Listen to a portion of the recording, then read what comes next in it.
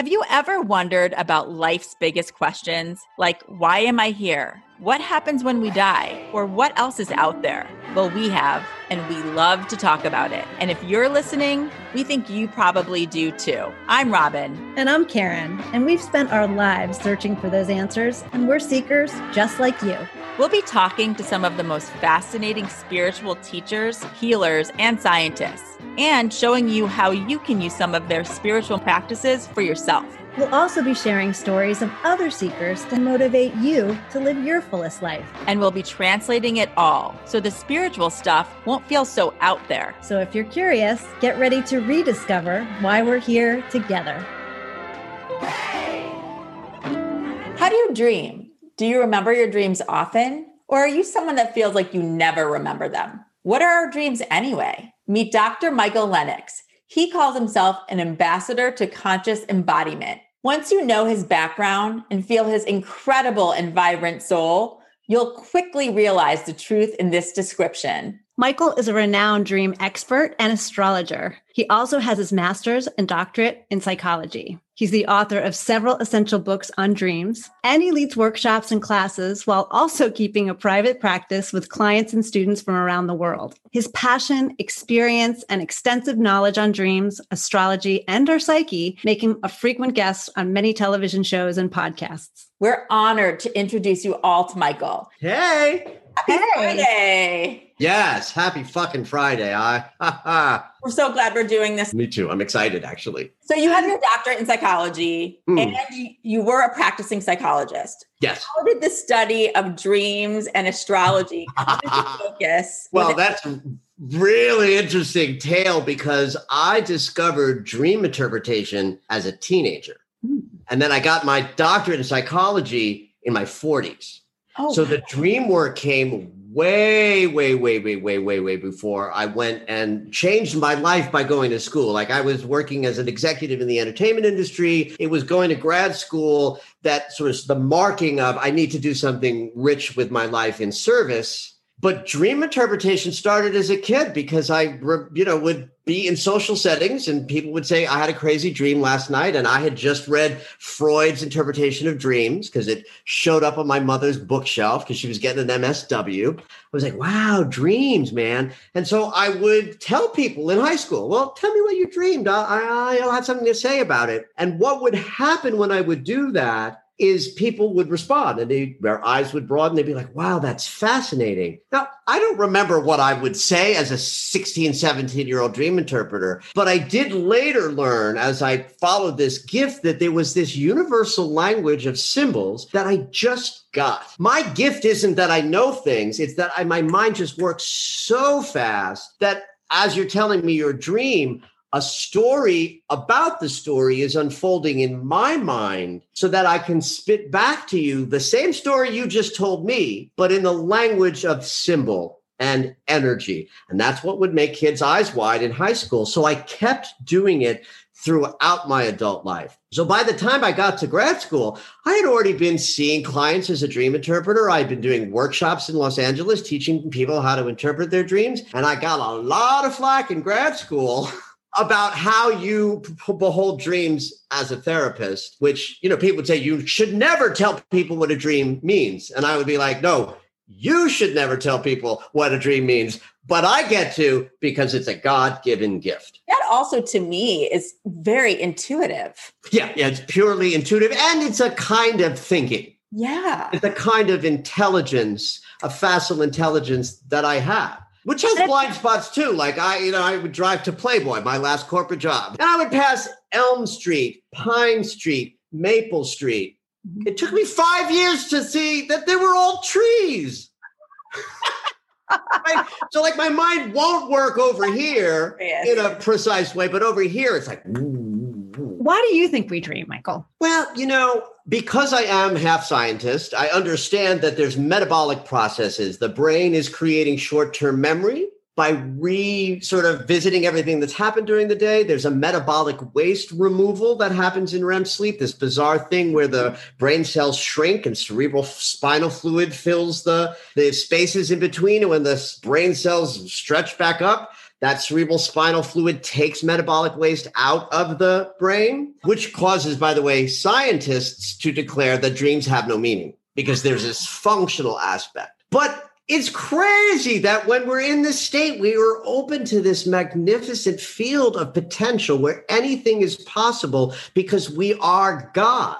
So I think if there's a purpose to dreams, it's to connect us to the part of ourselves that is greater than our individual embodied consciousness, which is so limited by our thinking. It's how we survive. If we didn't have our thinking mind, how else would we not bump into the furniture? But when that mind goes to sleep, we are able to connect to our magnificent divine self. And I think there's a purpose in that keeps us grounded in our connectedness to our greater sense of spiritual consciousness. Wow. Great answer.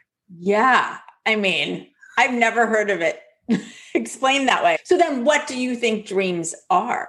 I think they're snapshots of our unconscious mind at any given moment. They are a way of looking into the depths of us that is below this, remember, this conscious mind, like, put on a sweater, it got cold out, you're an asshole, that mind. But the deeper unconscious, which is our greatest part of us, is much, much, much, much bigger and richer. I think dreams allow us to see that, to be with it. Life is terrifying. Death itself is a terrifying thing about being alive that people don't talk a whole lot about. I love when I say to people, like, fear of death, they're like, I don't have a fear of death. And it's like, oh, you mean you don't have an unconscious? You are, we're all afraid of death. But in the dream space, we go into the void. We go into the place where death is not a thing, where we are infinite. And so in that place is where our fears and limitations, where we say no to life, is down there. That's, I think, one of the values of looking at dreams, is that the dreamscape says, especially when nightmares are present, says, here's where I'm saying no to life. Here's where I'm saying no to expansion. Here's where I'm saying no to love. And if I spend some time with that dream, that scary dream that has risen up, I believe that loosens the grip of our fears of being our magnificent selves. So how come we can't all remember our dreams? Like, I remember maybe one or two a week. That's it. In some ways, this is technical in the brain. Think about visual stimulus. We are very visual beings. So we see with these things called eyes, and the brain has a spot that processes visual imagery. When we're in dreamland, that spot is quiet and other parts of the brain are expressing, and we are in our inner brain vision seeing imagery. But then when we wake up, we open our eyes and this part of the brain lights up way louder than the part that's been visually stimulated in the dream state. So it's like it just shuts the door. It slams the door shut. You can think of this outside of brain chemistry and just think you wake up and you get distracted. So some people are wired to have a looser window between that rousing wake experience and what was present in the unconscious. There are people who are wired to have less abruptness in the separation between sleeping consciousness and waking consciousness. And it is possible to increase it. I was just going to ask you. Absolutely. I would say everybody can move themselves further into the sort of up the continuum of dream memory. The intention is everything, right? Intention is powerful, powerful, powerful. So anybody who wants to remember their dreams more, I say start with the intention. Make bedtime a sacred act. Ask your higher self, whatever that is for you. Hey, dreams, please. Second thing, got to have the recording device accessible. Remember, once we wake up, we're going to be easily distracted energetically, and one part of the brain is going to shut down and the other part's going to wake up. So you want to be able to reach for the pad or the journal or the recording, device quickly right by your bedside. But here's the most important thing that I have never, ever heard anyone else say. Write something down no matter what. Don't wait for the dream to go to the pad. Go to the pad, even if what you write is, I don't really remember any of my dreams last night. Then you wait a moment and you're like, fluffy cat or nothing. But it's that act of going to the pad that I believe signals the unconscious to keep that window open. Would you say the most important dream of your evening is that last dream? Yeah. There's a belief, first of all, we do spend longer in REM the later the REM cycle. So the first, second, and third, you should see about 3 in a night. And that last one is the longest spent and closest to waking. So we are always going to remember more the dream we had in the morning. So then how can we start to understand our dreams, what we're experiencing, what we're seeing? This is the peccadillo of my work. If you come to me and share a dream and I offer an interpretation and you go, wow, that makes so much sense. And you have this really satisfying experience of you had a dream, you told it to me, I told you what I think it means, and you went, wow, yes. That winds up looking like dream work. But it's only one element of dream work. Dream work itself is just thinking about wanting to remember a dream and not remembering any is dream work. It's you saying, I want to know more about my unconscious. That's a powerful choice, especially in a world where everybody's moving around like unconscious. So anybody saying, I want more from my unconscious is doing dream work. Remembering a dream and writing it down, that's dream work. What's happening there is now the dream is out of the ethers and onto the paper. It has more life because it's on paper and you're writing it. And then maybe you're reading it. That's having a relationship with your unconscious. So that's dream work. Sharing it with somebody else. Hey, Karen, crazy dream last night. Oh, yeah, Robin, tell me what it was. That's even greater dream work because now you're taking it from the ethers to outside of you to sharing it with another human being. Working on understanding what it means. There's lots of techniques to do that on your own that are not about going to somebody and having them tell you, but sitting down, you might write out the symbols and words of association. There's all sorts of ways to do dream work with looking at what the symbols might mean. That's dream work. And to me, the most important, valuable, richest, most, yummy thing you can do in response to a dream is do something creative that reflects the dream that you had. Draw it out, write a poem, dance around your living room, acting it out. The unconscious doesn't understand our linear thought. It's a land of symbols. So if you draw your dream, the unconscious goes, woo, he's getting it. He's paying attention. Let's give him another dream. So the point I'm trying to make is dream work is not about knowing what your dream meant. It's about having a relationship with your unconscious. That you do that privately with your dream journal and suddenly out and about in the world, you wind up having a greater appreciation of the idea that we are unconscious beings. So talk about that. What is it? Your brain just trying to give you the same message over and over, and you're just not. Well, there's an economical thing that the brain will do. Like it's busy up there, right? So anything that it can do quicker and with abbreviation, it will do. So you will have come across some stress-related imagery that matches a sense of I'm not prepared. I'm not ready. I don't know enough, right? So it might be you're in your 20s and you're at your first sort of job and you wake up from this horrible dream of I can't find my locker. I didn't graduate from high school. Well, what's high school? That's where we learned how to be accountable and responsible. So that image winds up being a good image to reflect an anxiety of I'm not ready to be accountable and responsible. When the brain recognizes that stressor and this inner image match each other, the brain will say, good, great, I got the shorthand. So it's like every time I'm stressed, that dream will come up. The movie Inside Out is like a primer of how dreams, memory, and the unconscious work, right? And so there's this whole little dream factory, and they're like, oh, get the clown, because the clown matches, the fear. Everybody will have some version of this. So when someone shares that with me, I say, here's how it works. When you have that dream, your job is not to try to figure out what the dream means, because we already know what it means. You're stressed, you're afraid, you're anxious. You wake up and you go, okay, what's triggering this? What circumstance, what relationship, what obligation is causing this anxiety that brought this particular image up? Would you say that's the same for going back to your talking about your unconscious, and when something from decades ago, a person that you haven't seen since you were 5 or 6 years old comes up in your dream and you remember that when you wake up, like, why did I see that person? What do they represent for me?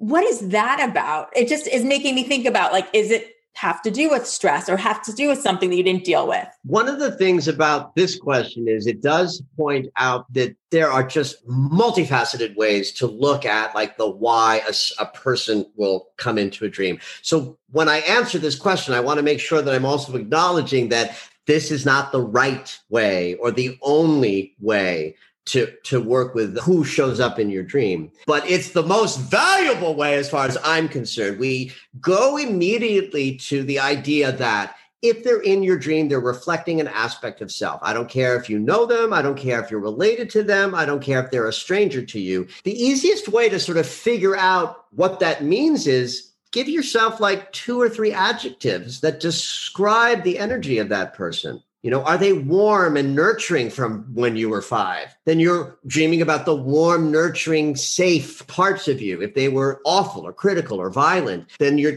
dreaming about that aspect of self or that aspect of life. So there's ways of distancing yourself from the personal experience and get into the universal experience. And that's the dream work that I do. Now, cut to that they mean everything else as well. A dream about a person from your life is also reflecting your relationship with that person or your relationship with qualities that you experienced because of who that person was. I call that the outer circle of interpretation. So the inner circle of interpretation where it's just all you. And then that outer one absolutely is valuable and beneficial to look at. But because of the way that I do dream work, which is really usually fast and furious with a client here or a workshop there, I'm not interested in that outer circle because I need to know too much about you to be helpful and valuable. But this inner circle to me is actually more valuable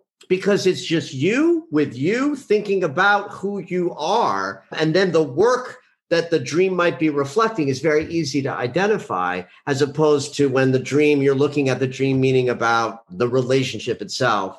I just think that everybody as you is more transformative. Are there universal symbols though? Like my mom had a book too about dreams. And I remember like that, you're losing your teeth. You can't run away. I think one of the things you're speaking to, Karen, is the standard universal dream image that everyone had. Like everyone at some point is going to have a falling dream, flying dream, a being chased dream, possibly a teeth falling out dream. I would say teeth falling out is about the 5th most universal dream. Really? But yeah, because like I had it from 25 to 35. It was the worst. And think about it. This is our center of communication. Teeth help us attract love with a smile. If I smile, you get, well, not that smile. That was a creepy smile. But in a warm, yummy smile, I'm going to draw love to me. I'm going to use my teeth to nurture myself by processing food. This is chewing, by the way, in case you were wondering what that gesture is.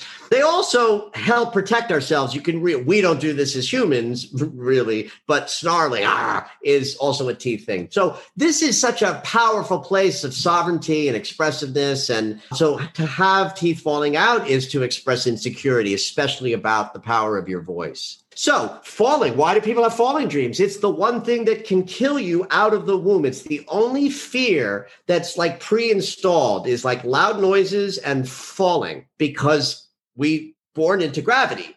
So the moment you take your first breath, falling is something that's built into the body as dangerous. So it's one of the most common frightening dreams. In the same vein, ipso facto, flying is in that top 5 because it's antithetical to falling. I even like to think of gravity pulling you down as like a symbol for shame. And so flying is to be free of those challenges of being in a body that look like shame and despair. So everybody is going to have at least some experience of one of those 5 major recurring dream symbols.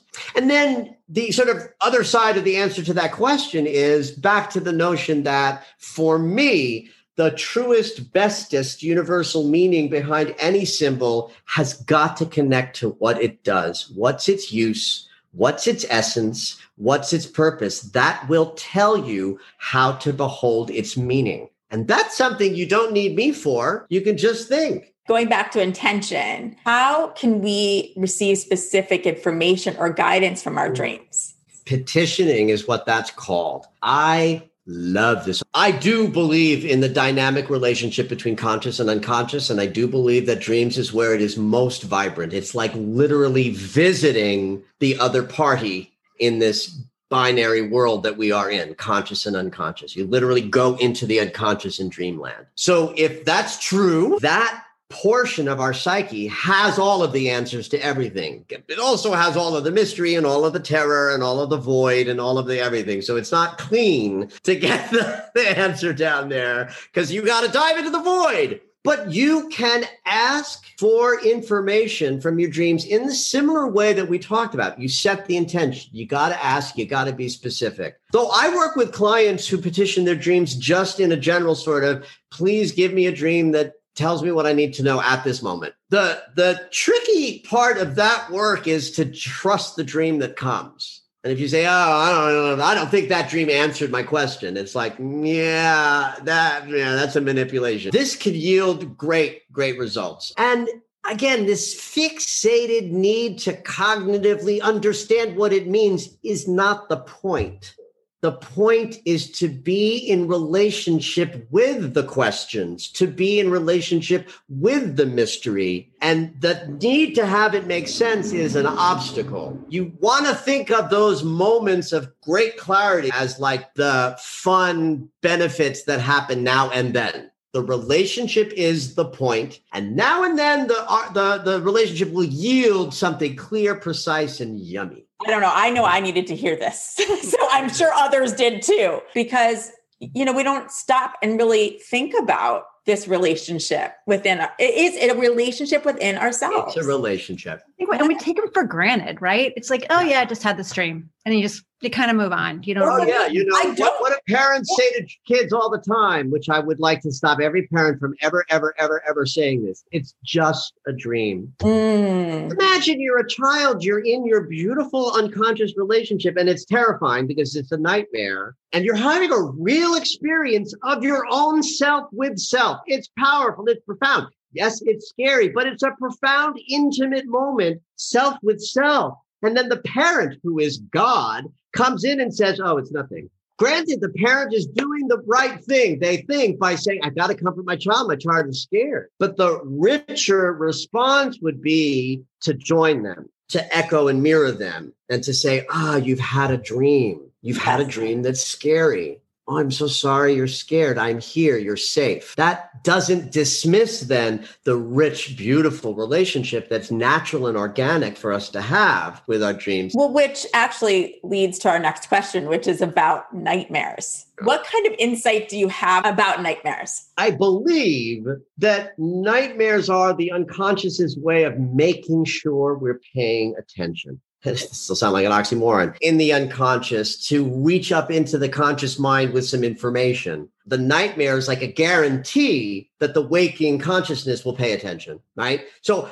I don't know if that's true. How would I know if that's true? I'm just a bozo on the bus who's having dreams, right? But it makes some sense to me based on when I've watched not only myself, but others have powerful awarenesses or paradigm shifts or thoughts about life as a result of looking at a nightmare instead of, dismissing it. I behave as if I believe that a nightmare is because the unconscious wants you to pay attention. True or not, it certainly gets your attention, doesn't it?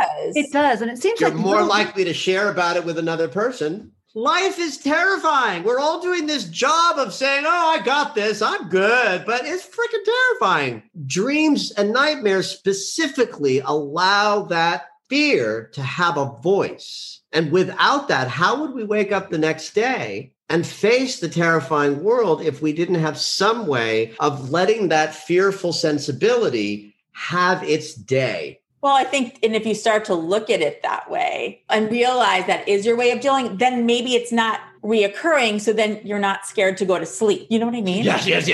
Because I've known people who have been afraid to go to sleep because of that. One of the things that I've seen over the years when people have been sort of stuck in a chronic nightmare narrative is that as soon as I introduced them to working with some of the imagery that was chronic and repeated, the dreams changed.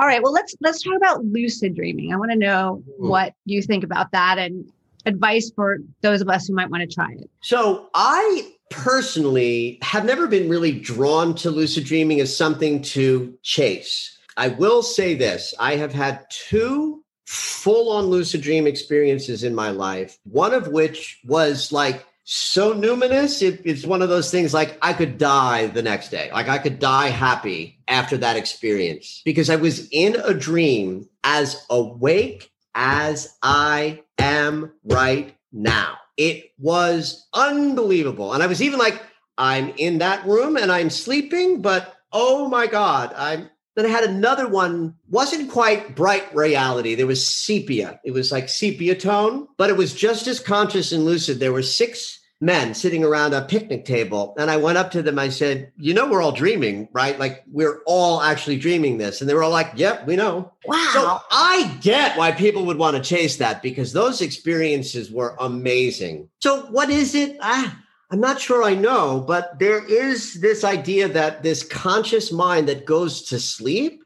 when we're dreaming somehow can wake up a little bit or become sort of dialed online. And that's lucidity. The lowest vibe of that would just be, I'm dreaming. And then it just, I think, can raise up to the top of the experience that I've had twice, which is full on wakefulness inside of the dreamscape. I certainly believe that this speaks to the notion of the relationship between conscious mind and unconsciousness, that the unconscious really is the bigger part of us. Our soul resides in the unconscious, and the consciousness is just the tip of the iceberg. I'm talking about a relationship that goes both ways. And I'm sure there's brain chemistry that happens in there that causes the awareness to wake up a little bit. How did you get into that lucid dream state? Was it like just before you woke up? Were you meditating? I couldn't even answer the question. Like, I don't even know. It was just a regular dream inside of my sleeping experience that was like that. There was no thought about it or prep for it. I woke up and I was like, wow. And that was sort of it. I received that as, thank God I know the possibility so that when I'm interacting with somebody who is interested in lucid dreaming, who does want to chase the experience, that I know it. So there's one technique that most people have heard of if they've looked into this at all, which is the idea that you look at your hands during the day with the intention to seeing your hands in your dream state so that when you do, you'll be sort of shocked into an awareness that you're lucid dreaming. What I love about this, when I first heard this, I was like, well, okay, sure, whatever. And again, I never practiced because I wasn't interested. When I went to grad school, I studied brain chemistry and learned that in REM sleep, one of the things the brain is doing is going over every single thing the brain collected in data during the day. It has to, because we've collected all of this material through our senses. And if we don't offload some of it and turn some of it into memory, we can't function the next day. Mm-hmm. So one of the things that the brain is doing is like, oh, this is important. That's a memory. The rest is irrelevant. And to know it's irrelevant, it has to re-experience it. This is why so many dreams at night include material from your waking life. So if you look at your hands every day, maybe 20 times and go, oh, I'm going to remember this in my dreams. Oh, I'm going to remember this in my dreams. Oh, I'm going to remember this in my dreams. Eventually, at night, asleep,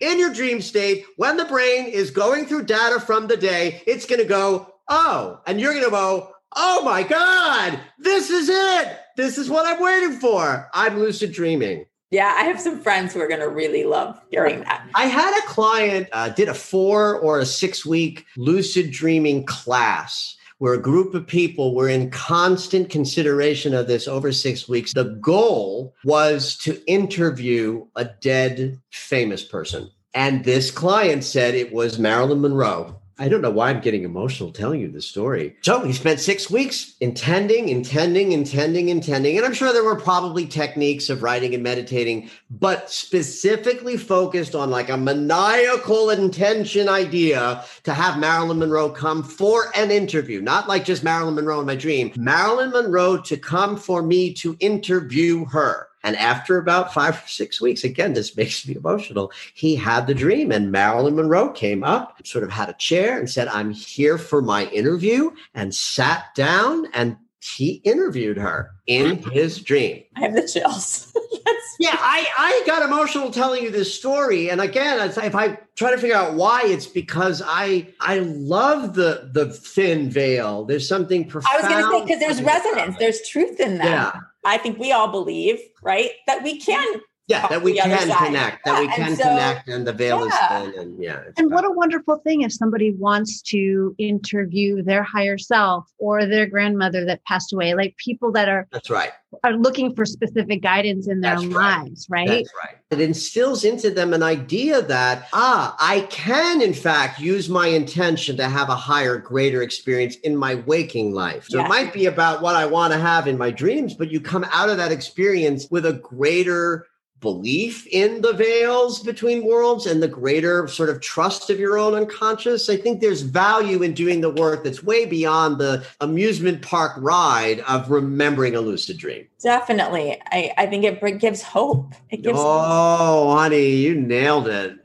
Boy, we need hope right now. Yeah, we do. Yeah. Well, I know this question came actually from somebody that knew we were doing this episode. And they asked, do you believe that dreams could be connected to deja vu? So what is deja vu? First of all, we got to start with that time is an illusion. Time is an illusion and quantum physics knows this, right? So this isn't even woo-woo, that we are in an experience of linear time that we experience in a certain way, but that every moment exists infinitely. Deja vu is not that we've been there before, because that's not possible. But time does not exist. And the sensation that I can imagine if I could live in that consciousness would be, I've been here before. Why? Because I'm here in eternity. I am infinitely in this silly moment of opening my door while the car screeches and the bird flies by. And so the veil of that perception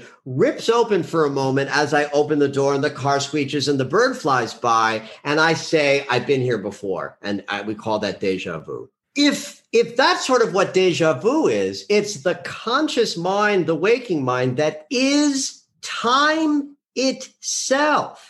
This part of our consciousness is a day-to-day building of time. It's not real, but it's how we navigate the forward movement. And so this goes to sleep. And we are then connected to the infinite consciousness where there is no time. And so in that way, I could comfortably say dreams and deja vu are like cousins. Wow. That answers it. I think of deja vu in that same way. And then I always say it's a blip in the matrix. Blip in the matrix. That is the short answer to the long answer. It's a blip in the matrix. All right, Robin, you have to ask this. I know what this is. Because this comes because I have a 12-year-old daughter and all of her friends are talking about shifting reality. And it's this trend on TikTok. I don't know if you've heard of it. No. Okay. So honey, I'm 57. What I see on TikTok is what old people share on Facebook. My daughter and her friends, and I think for anyone listening that has a teenager, they're hearing this from their kids. My daughter will write out a script on what she wants to happen and what people are going to say in this altered state. And for her, let's say it's being in Hogwarts, having a dialogue with one of the characters in Harry Potter. And she will write the whole thing out. And then she listens to a meditation. I actually talked to a friend who is a neuropsychologist. And I asked him if I should be scared. And you should be delighted.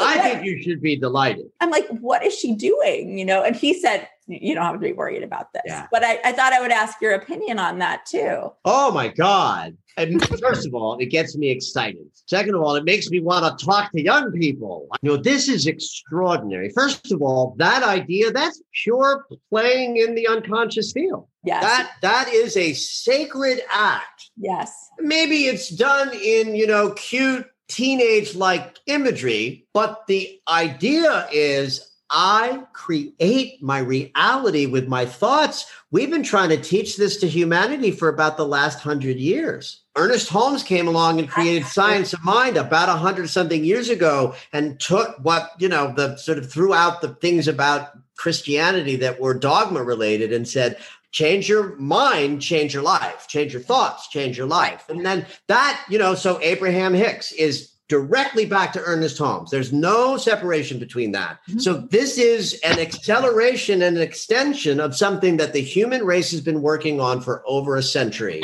in terms of expanding the power of the dynamic mind that creates reality. That tells me we're going to have peace for humanity one day. That's how we'll have peace for humanity. When enough people on the planet understand that their thoughts are creating their reality and thoughts in congruency with the heart and the feelings become form. And when enough people know that, then enough conscious people can say, well, let's create a new world by more people joining the inner experience of outer expression of peace for humanity. And it starts with 12-year-olds experiencing Hogwarts. They haven't been untaught that can happen, right? So they do believe in the possibility. Also, there's a thing about people in my generation that we are expanding consciousness from a very scientific understanding of it that emerged in the latter part of the 20th century. Your kids are growing up in a world where woo-woo is much more ubiquitous than it was when I was a kid. There was no woo-woo except outside in the fringes, where today it's just everywhere. Not only that, but Harry Potter itself as a new mythology. That's the new mythology. Well, one of them. We've got several. Agree. Star Wars, Star Trek, yes. Harry Potter. Yes. And Harry Potter is the newest, the most modern, the most recent mythology. And what does it say? It says we are magic and we can create anything we want by simply focusing our intentions in that direction. This gives me great hope for the future. And I believe in peace for humanity. But when I speak about it, I'm thinking generations ahead. And most people think we're going to see it or not see it in our lifetimes. It's like, if you're working for peace that you want to see, you're doing the wrong work. Mm-hmm. You got to plant a tree you're never going to sit under. Well said. Yeah, all right, let's talk about dream circles. What are dream circles? Dream circles are gatherings of people who share dreams at the community level. They're rich and beautiful and fabulous. When I do a dream circle, it's a little bit different than what's considered a dream circle out of the tradition of what's called depth psychology. Depth psychology is sort of modern Jungian psychology. It's based in archetypes and mythologies and all of the things that are part of the collective consciousness. I do dream circles a little differently because I have this gift of interpreting dreams. Which I'm doing a lot digitally now. I do 2 a month right now. The circle gathers, everybody brings a dream. I work one-on-one with each dreamer for about 8 or so minutes. And I'm doing 2 things. I'm interpreting their dream for them as an experience to have some insight based on what they're bringing. But the more important and much richer experience is the collective dream. I call it like a tarot reading, where each dream that someone brings is like a card in the layout. So that while I'm working one-on-one, I'm like, well, this is about this and this and this and this and this. And for the group, it fits into this sort of group interpretation that winds up being valuable for everybody gathered, because that circle of consciousness is a one-time expression of souls gathered in by divine appointment. And once I started making sure that the order that dreams were shared in was random and universally picked, that's when they started to cook with gas. It always happens that the story that's told by the gathering circle is driven by the order that God chooses the dreams are going to go. The thing I love the most about doing dream circles is I think we've been doing this for thousands and thousands and thousands of years. What did we talk about around the fire before there was, the Real Housewives of the Serengeti? I've never thought about it that way. What would we have talked about 10,000 years ago? You're so right. Our dream life. Two things, the hunt. Yes. And our dream. You're right. Animal medicine rises up from this. The idea of an afterlife rises up from this. A connectedness to spirit rises up from this. This is what I imagine was happening 10 and 20,000 years ago when we did start to gather around the fire and communicate with each other. What were we talking about and what did it lead to? It led to some extraordinary development of a connection to something greater. And so I think that's happening when I get 10 people together in my Zoom digital space. It may not be conscious, but I think unconsciously we're tapping into something fundamental that humans recognize as commonality and connection because we share this intimate space inside of which we're all dreaming the same thing. Wow. Wow. Do you feel, Michael, now that people are dreaming more, that they're home? Yeah, absolutely. I know this because it's being chatted about out in social media land. So I put a Dream Circle announcement out and it sold out in an hour. So I was like, I put another disc on my, another date, and I sent out a second email. I was like, all right, I'm doing another one. It sold out in 2 hours. So I created it as a schedule, and it's now schedulable months in advance. And the idea that this year is the year that, because of shelter in place, people are turning within, people are dreaming more. Oh, yeah. I know everybody who's listening right now wants to sign up because You're welcome to. Second Sunday, third Wednesday. Well, now we're going to turn to astrology, which is another one of your gifts. And I know I've been very polyamorous. You are. I am polyamorous. I love dreams and I love astrology. We talked about how you were really, in many ways, gifted with the interpretation of dreams. We didn't really talk about astrology and how that came into your life. So let's just start there for a second. Sure. Let me first say this. Astrology is interpreting symbols, planets, signs, houses, and angles. They each have a different meaning. So one of the reasons why I'm a good astrologer isn't like I'm so freaking, brilliant with astrology. It's that I know all of the meanings, and that facile fast mind doesn't have to wait to think about what I'm going to interpret and say. I just start talking and there it is. It's the channeling part of it. It is a channeling experience. I don't talk about it in that way, but I feel it as that. And in fact, I can go into a spin of channeling when I'm working where it's like, oh, wow, he's channeling, where the hands start to fly around and my eyes close a little bit. So that's important, I think, for people to understand that that's what astrology really is just the archetypal interpretation of astronomy. Similar to dream interpretation, which was something I simply discovered I could do. Astrology was a little bit the same way for me. I was about 25 and I was gifted an astrology reading with Rocky Gardner, the astrologer from the LA Weekly. At the time, she would make a copy of the chart for the client, which you had to do by hand back then. It wasn't like a computer. You had to sit with the book and say, oh, there's. So I'm sitting here with the chart while she's giving me the reading. So I have a visual to look at. Now, when I was a kid, my mother was a feminist. And so as a result of being a feminist and a member of the National Organization of Women, I knew that circle with the cross below it was the sign for feminine. Turns out it's also the glyph for the planet Venus. I also knew that the circle with the arrow sticking up out of it was the sign for masculine. This I learned as a kid because of my mother. Turns out that's the glyph for Mars. So Rocky's like talking about stuff about Venus and Mars and other planets. And I'm looking and I'm like, oh, there it is. Oh, I get it. I was just getting it. It was like I was remembering something. Yeah. And so that was, 1987. Put it aside, cut to the 90s, I guess. The internet happened and astrology.com happened. And I started looking at the back ends of any site of astrology material that I could find. And Kelly Fox, who was the astrologer who started astrology.com, started a Astrology 101 section. I ate it up, and anything she had in it, I ate up. And then I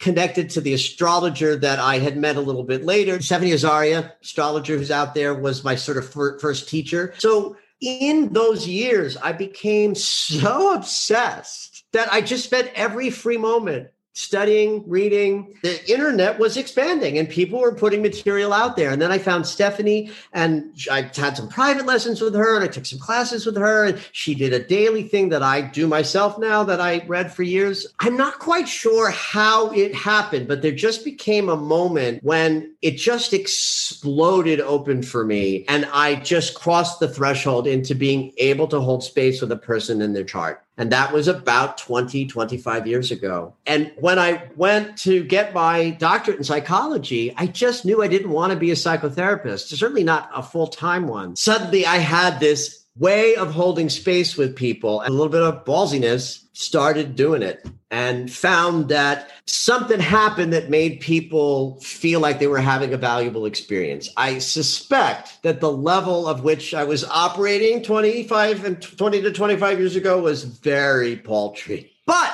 I did no harm. And I must have had something coming through me that was helpful and valuable. You know, half of what happens in a session is the wisdom, the intuition that comes through. And that doesn't need astrology to operate. Astrology readings is like the bread and butter of my business, of how I work. And I love astrology. Well, watching you give Robin a reading, she shared with me a video. I did.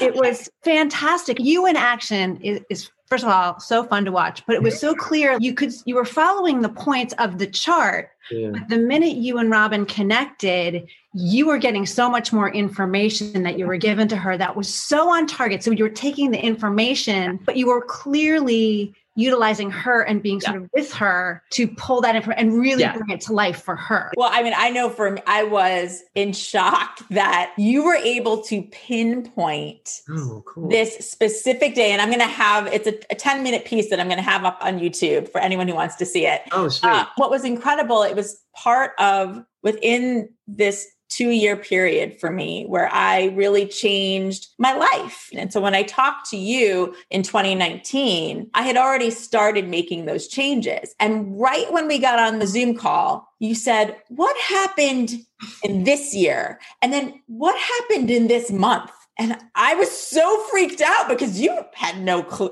you would have no idea. I knew the day for me that was most transformative in 2018 was a reading with my friend Lisa, who's a spiritual medium. And she helped illuminate things that had already started happening. And then definitely it was illuminating what would be happening. And we looked at that date and you were able to circle, like you were supposed to talk to a medium that day. And you know, you are intuitive too. Like it was all this stuff and you were able to actually show it.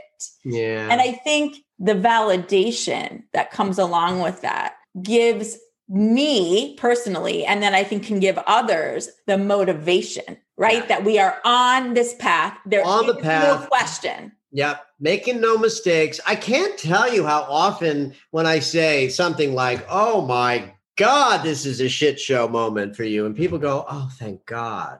Right. Why? Because people think it's their fault. They think they're doing something wrong. They're like, no, you're just in a trough. You're not at a peak. You're in this. You're in some work. You're in some lessons. You're in some... And astrology, the precision is crazy. Like, I just love being able to say, bam, and then someone says yes. And then it triggers the conversation. It's not about me being magic. I don't, have the answer necessarily. But once we lock in to something important, my intuition takes over and the forthcomingness of the client takes over. It's not me. It's us.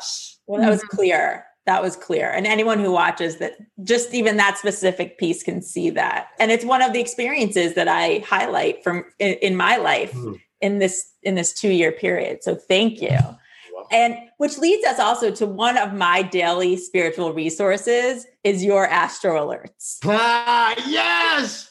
I mean, people listening or watching, they're not horoscopes. Yeah, they're not horoscopes. And but yet they're so eerily accurate. Yeah. Well, because it's real astrology. Right. First of all, let me say this about horoscopes. Horoscopes are nonsense. They came about because Princess Margaret was born last century and an astrologer wrote a prediction based on her chart about her childhood interference turns out to be her uncle abdicated the throne, and it was accurate. And suddenly the tabloids were like, oh my God, we got to do something about astrology. And some astrologer would have come around and said, well, the sun sign is something that's calendar based, which means we can actually alert people to what their sun sign is based on their birth date. And so now the world starts learning about sun sign astrology between like 1935 and 1950, because every newspaper in the world by 1950 had an astrology column with the birth sign and months associated with those signs. That makes the world think that sun sign is everything in astrology, but it's not. It's one of the least interesting planets in the chart.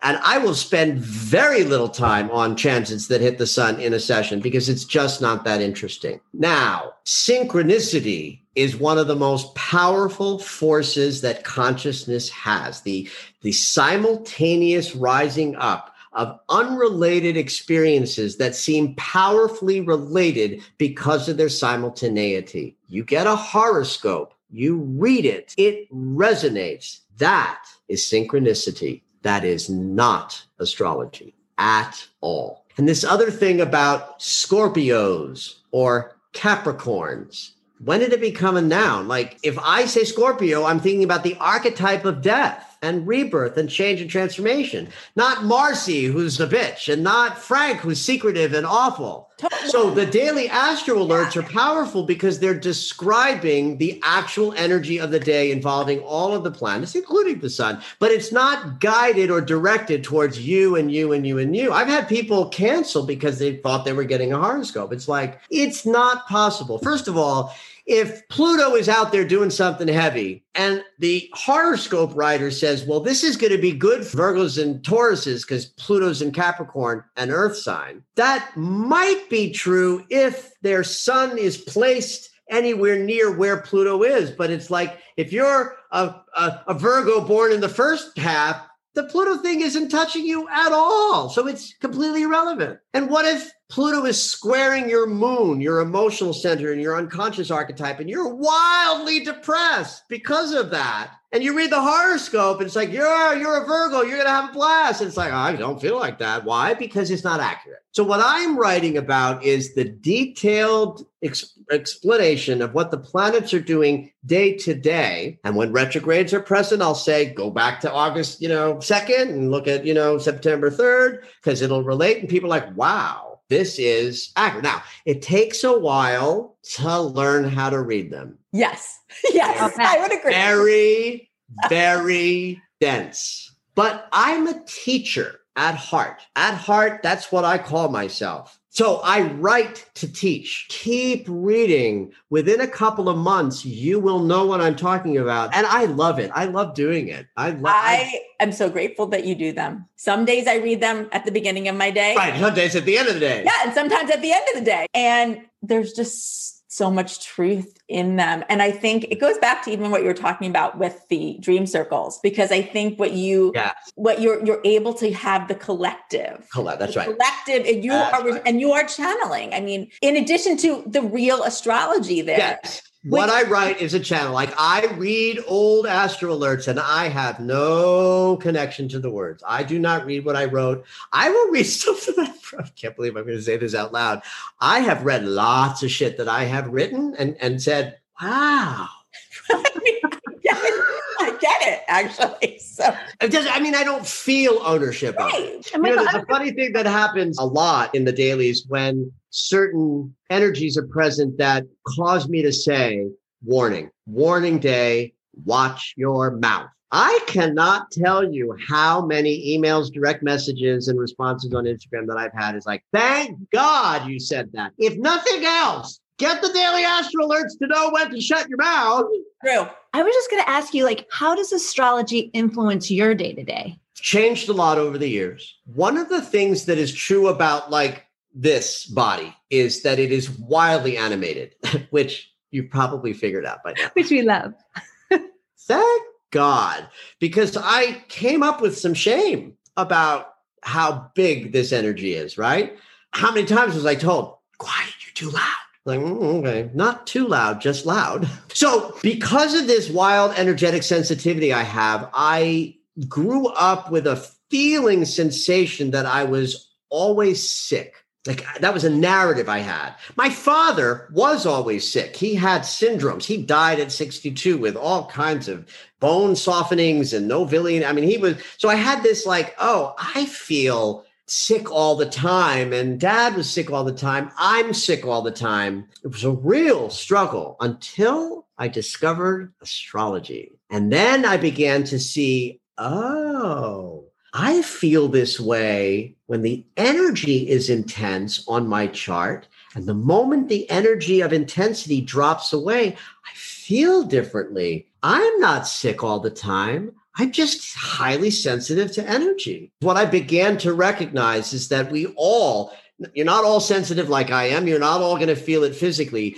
But what I'm experiencing as, I'm sick all the time, that's universal. Meaning, people make shit up about what they're experiencing from their trauma, from their fears, from what they were told, from their dogma, right? And astrology allows a universal sensibility that, oh, the stories I'm making up are just my mind talking to me. My body knows what's true. And my body is just responding to this big energy and then it'll pass. I used to want to predict with astrology, but I remember when I was, I had this TV show thing that happened in my life, and it's a long, frustrating process. And part of what goes on when you're in such a process is you're desperate for the phone to ring, right? For months. When's the green light call going to come? And so one Friday afternoon, there was a transit on my chart that was about communication and career. And I was like, the call's going to come on Friday. The call's going to come on Friday. The call's going to come. I'm waiting and waiting and waiting. Friday comes. The call doesn't come. But my neighbor knocks on my back door and she says, I'm on a date with this guy. And I told him about your TV show. He's really excited to meet you. Could you come out and meet him and talk about the television show? Communication about my career. Wow. That was a seminal moment for me of oh, the value is not to chase the prediction. The value is to know how to be with the energy that's coming. That evolved over time to now. I got to say, I don't look at my chart much, but I know when I need to. That's really key. That's helpful for people. I like that, not chasing it. Yeah. You and I are the same, Michael. I didn't have a lot of this as a young person either. There weren't a lot of resources out there for those of us who are super interested in it. But now there are so many. It's everywhere. It's right? everywhere. Pluto, the destruction planet, has been in Capricorn since 2007 and 8. By the way, that's when the markets fell. Pluto, the planet of death, moved into the sign that invented markets, and they fell. That was an astrologer's wet dream. Totally. So Pluto will move into Aquarius in a couple of years and spend about a decade and a half to 2 decades in Aquarius. What I believe about the next couple of decades is Pluto in Capricorn is helping create enormous numbers of movements. Look at it. Look what happened this year. Oh my God. We could not have had all of the movements that are rising up with all of the destruction that created them.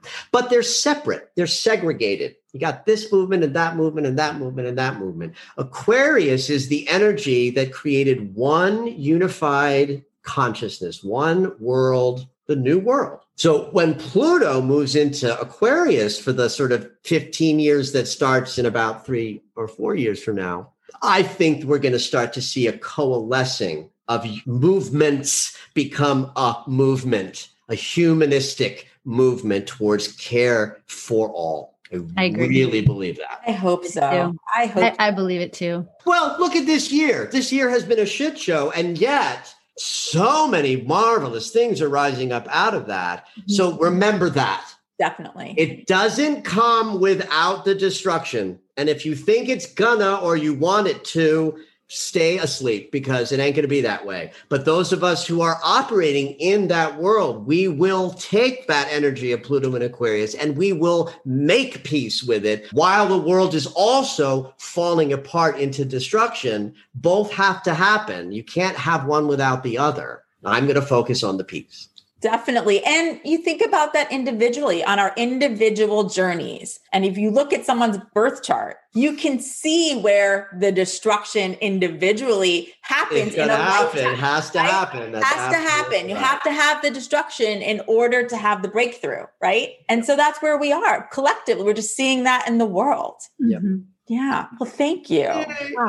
What a blast. I mean, I learned so much today. But the energy that you bring to this, Michael, is so great. It's totally somebody who is tuned in. What is it? Abraham says, tuned in, tapped in, turned on to their purpose. And we just feel that. And it's just so great to be able to share that with people so that they can see someone who's had this sort of seeker journey and has just embraced who they are and the gift that you give. It's a light. It's totally a light that you're sharing with us. So thank you so much. I moved to hear that and I receive it completely. Good. You're I look welcome. forward to talking again. Yes. Anytime, any subject. Thank you. This was so much fun, guys. I can't wait to share it with everyone. I know. All right. We'll talk to you soon. Talk to you soon. Okay. Bye.